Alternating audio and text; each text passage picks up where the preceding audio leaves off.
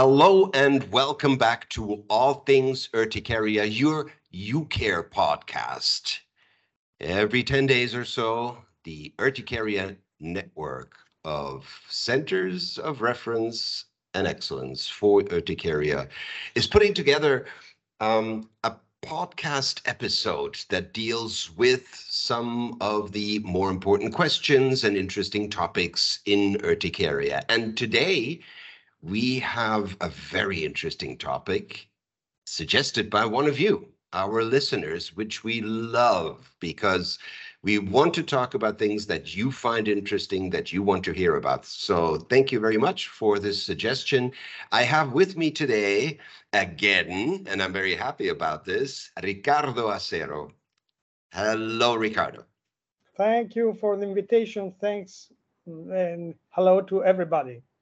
Ricardo, why don't you tell our listeners a little bit about yourself? I know that some of them know you because they listened to episode 28 a long time ago, where we had a very interesting discussion on the pathogenesis of urticaria. But maybe some of our listeners missed that. Where are you and why do you love urticaria? Yes, I'm a private practice. I'm working currently in the area of Milan, Italy, and I've been involved in urticaria for some 20 years or so. And I have a lot of other interests between them, and also food allergy, drug allergy, and so on. So, and also molecular allergology. And I'm very happy to be here to discuss about the non-steroidal anti-inflammatory drugs in urticaria. That's right, because this is what brings two of your interests together, drug hypersensitivity or allergy plus urticaria, chronic urticaria, acute urticaria. Ricardo, why don't you start us off by explaining a little bit what these NSAIDs are, non-steroidal anti-inflammatory drugs? Well, it's a very large family of drugs that come from different chemical structures. There are several different chemical families inside the non-steroidal anti-inflammatory drugs superfamily, and most of the cases they have a characteristic that is the inhibition of the cyclooxygenase 1 enzyme. There are some of these drugs that make some exception. That is, they have a prevalence to the inhibition of the cyclooxygenase 2. And this difference is very important when we have to choose between which kind of non-steroidal anti-inflammatory drugs suggest to our patients on the basis of the fact they have a single reactivity or a multiple reactivity, chronic urticaria or not, and this makes a difference. So it is important that our listeners know exactly which kind of family the different non-steroidal anti-inflammatory drugs belong to. Absolutely. And for those who would like to know what these drugs are in real life, well, they are drugs that we use for pain and fever, include aspirin and diclofenac and ibuprofen and many more, like you say. So how do we bring order to this group of diseases, especially when it comes to urticaria? Acute maybe first, and then we can talk about chronic urticaria. Well, along with the antibiotics, the non-steroidal anti-inflammatory drugs are the most frequent cause of adverse reactions because they are so widely used in the general population. Many of them are also over-the-counter drugs. So it makes not very surprised that they are so frequently involved in adverse reactions. But anyway, there are two main adverse reactions that are of interest for the allergologist, that are the respiratory ones and the cutaneous ones. Right. So on the basis of which kind of reactivity you have in the practice, in the clinical practice, you can understand which is the pathogenic role of these drugs, and you can understand which are the drugs you can suggest to the patients and which are the drugs that you should patients tell to avoid. This is a very important distinction, I think. Ricardo, what do we know about risk factors or predictors? Are people who have skin problems, when mostly urticaria, when they take non-steroidal antiphlogistic drugs, are they different from those who have respiratory problems?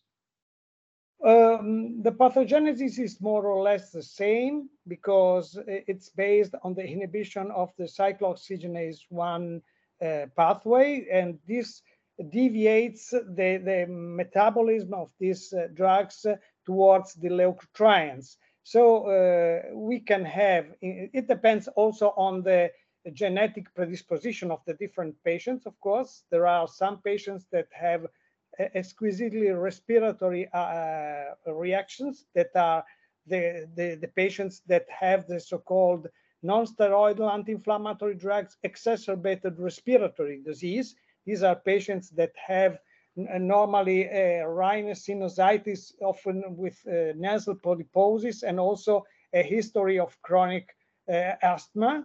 And these respiratory problems are extremely amplified by when they take the anti-inflammatory drugs that are inhibitors of the cyclooxygenase 1. Yeah.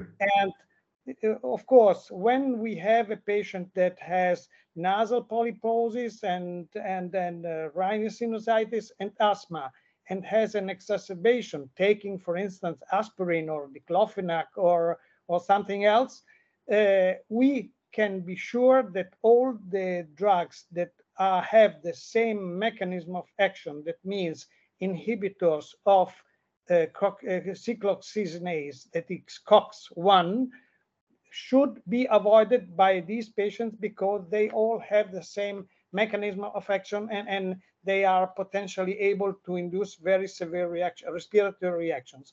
And more or less the same occurs in two different groups of patients, one with chronic urticaria and one without chronic urticaria. So we have the so-called NECD, non-steroidal anti-inflammatory exacerbated cutaneous disease patients that have a history of chronic urticaria that maybe has a normal course and it's extremely amplified with angioedema often when they take some anti-inflammatory drugs.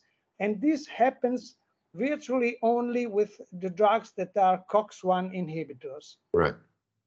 There is similarly another subgroup of patients that don't have as underlying chronic urticaria. They have the same problem. They are multiple reactors against the non-steroidal anti-inflammatory drugs, and these patients have the same mechanism of action without having a known urticaria.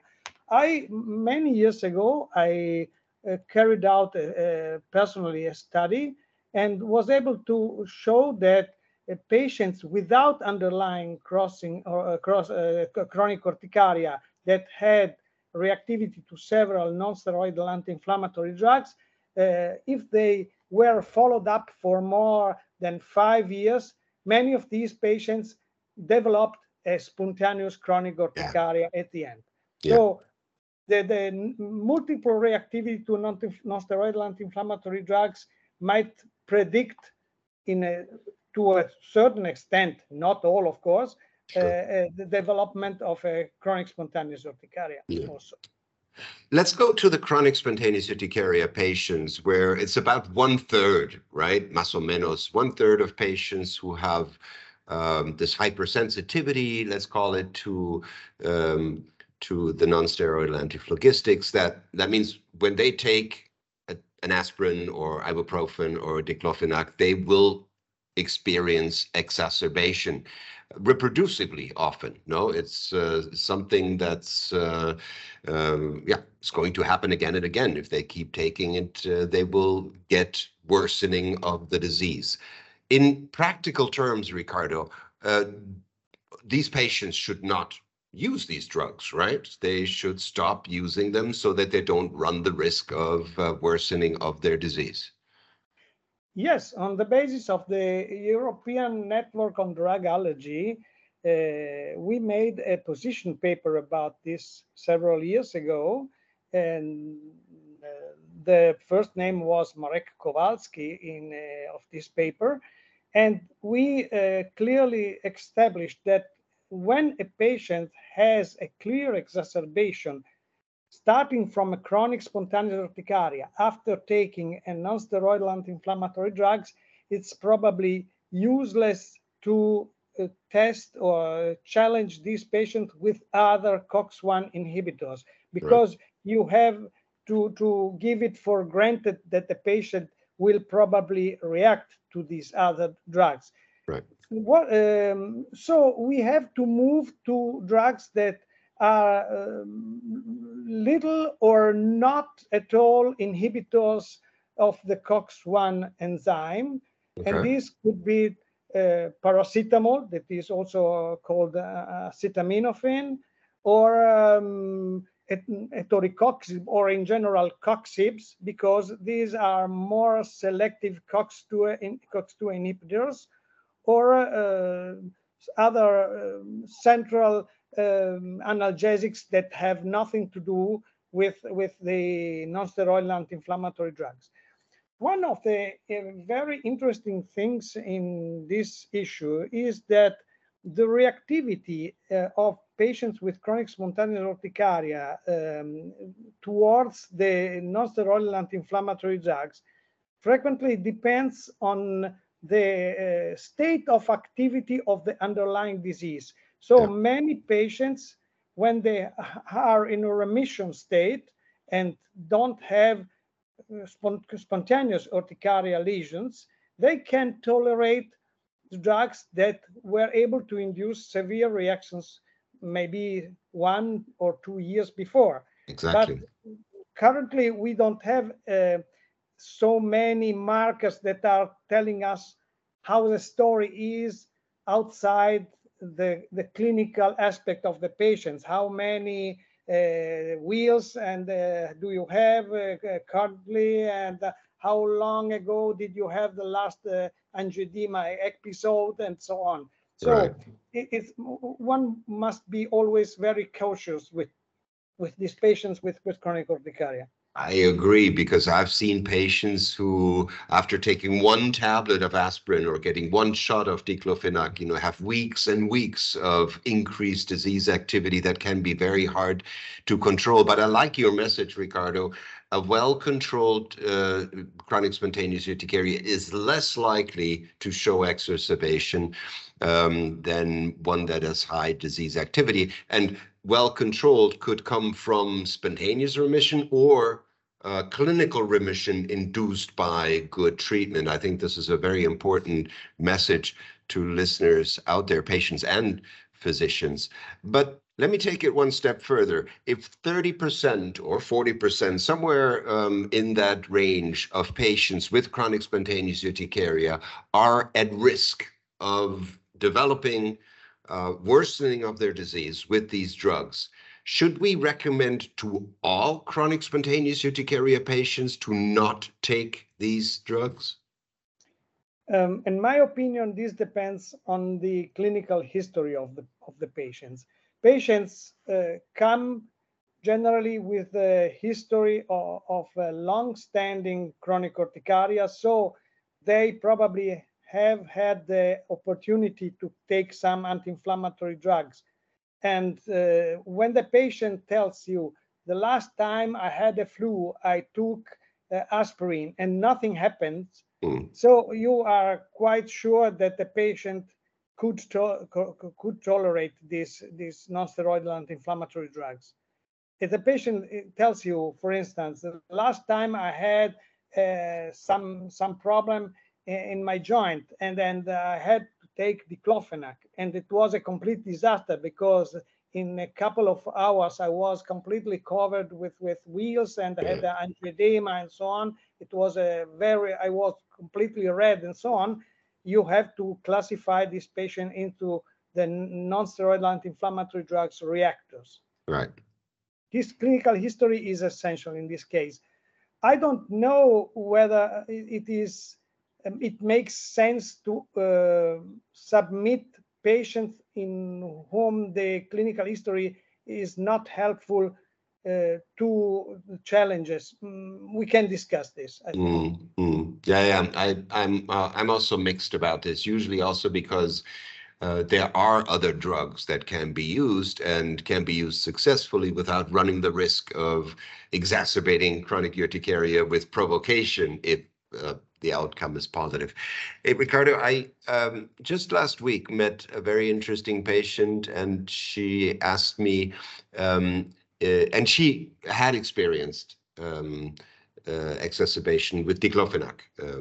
And she asked me, what about my low-dose aspirin treatment that she takes, daily low-dose aspirin treatment?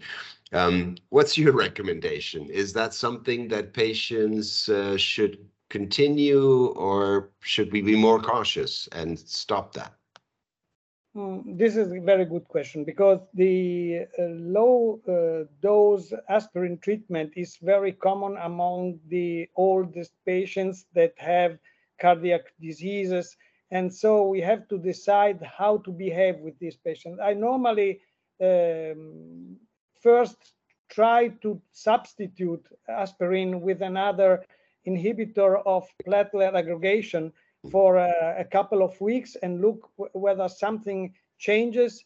If nothing changes, I suggest to start again with low dose aspirin, because it's not enough, probably, the dose to induce the exacerbation, because it's also a dose dependent matter.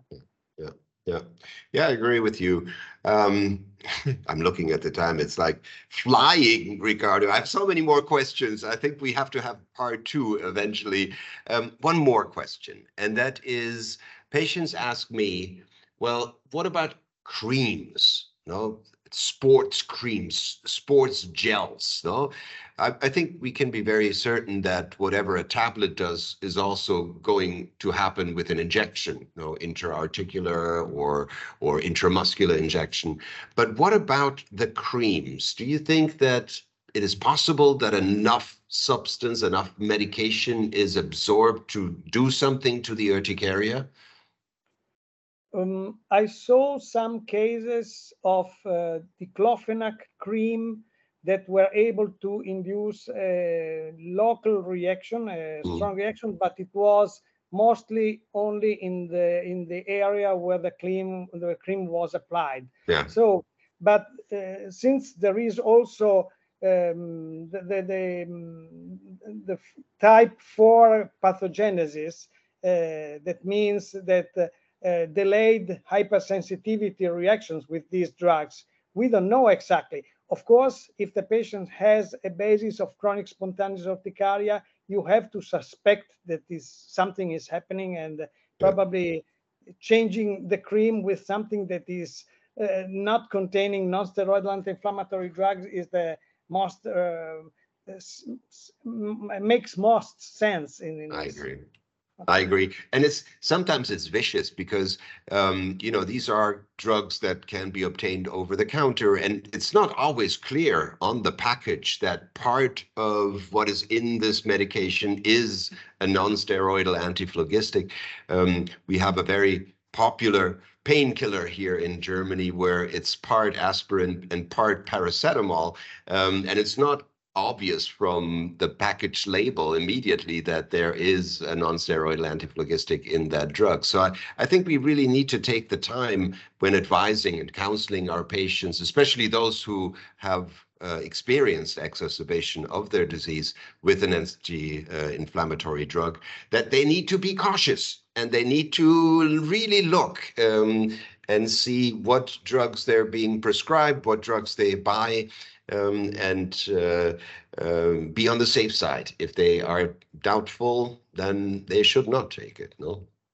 Yeah, I fully agree. There are a lot in Italy. There are a lot of drugs that are based on ketoprofen, for instance, that are over the counter and can be bought by the pharmacy without any receipt.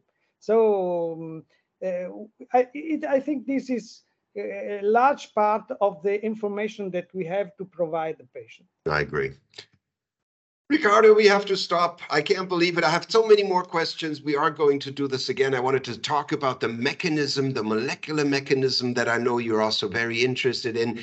Let's summarize. If you had 3 things that every urticaria treater and every urticaria patient should know about non-steroidal antiphlogistics and chronic urticaria, what would those 3 things be? To the doctors, I would suggest the first thing is you have to understand whether the patient belongs to the NECD group or not, Okay. by clinical history, and maybe also verifying in the clinic if the patient tolerates some drugs or not. To the patient, I think that we should give them the following information. Be cautious, because your condition is a condition that puts you at risk of having adverse reaction to a certain category of drugs that are not the antibiotics, but are the anti-inflammatory drugs. And then provide also some suggestions to both the doctors, the GPs mostly, and the patients, which are the best alternative drugs that can be taken into account if you have such a problem. And again, those are paracetamol and the COX-2 inhibitors. Ricardo, thank you so much. Your insights are always welcome. I'm sure that the listener who wanted this episode is very appreciative of all the wisdom you have shared. Ricardo, thank you. Thank you very much for the invitation. It was a pleasure, and see you next time. Grazie, grazie.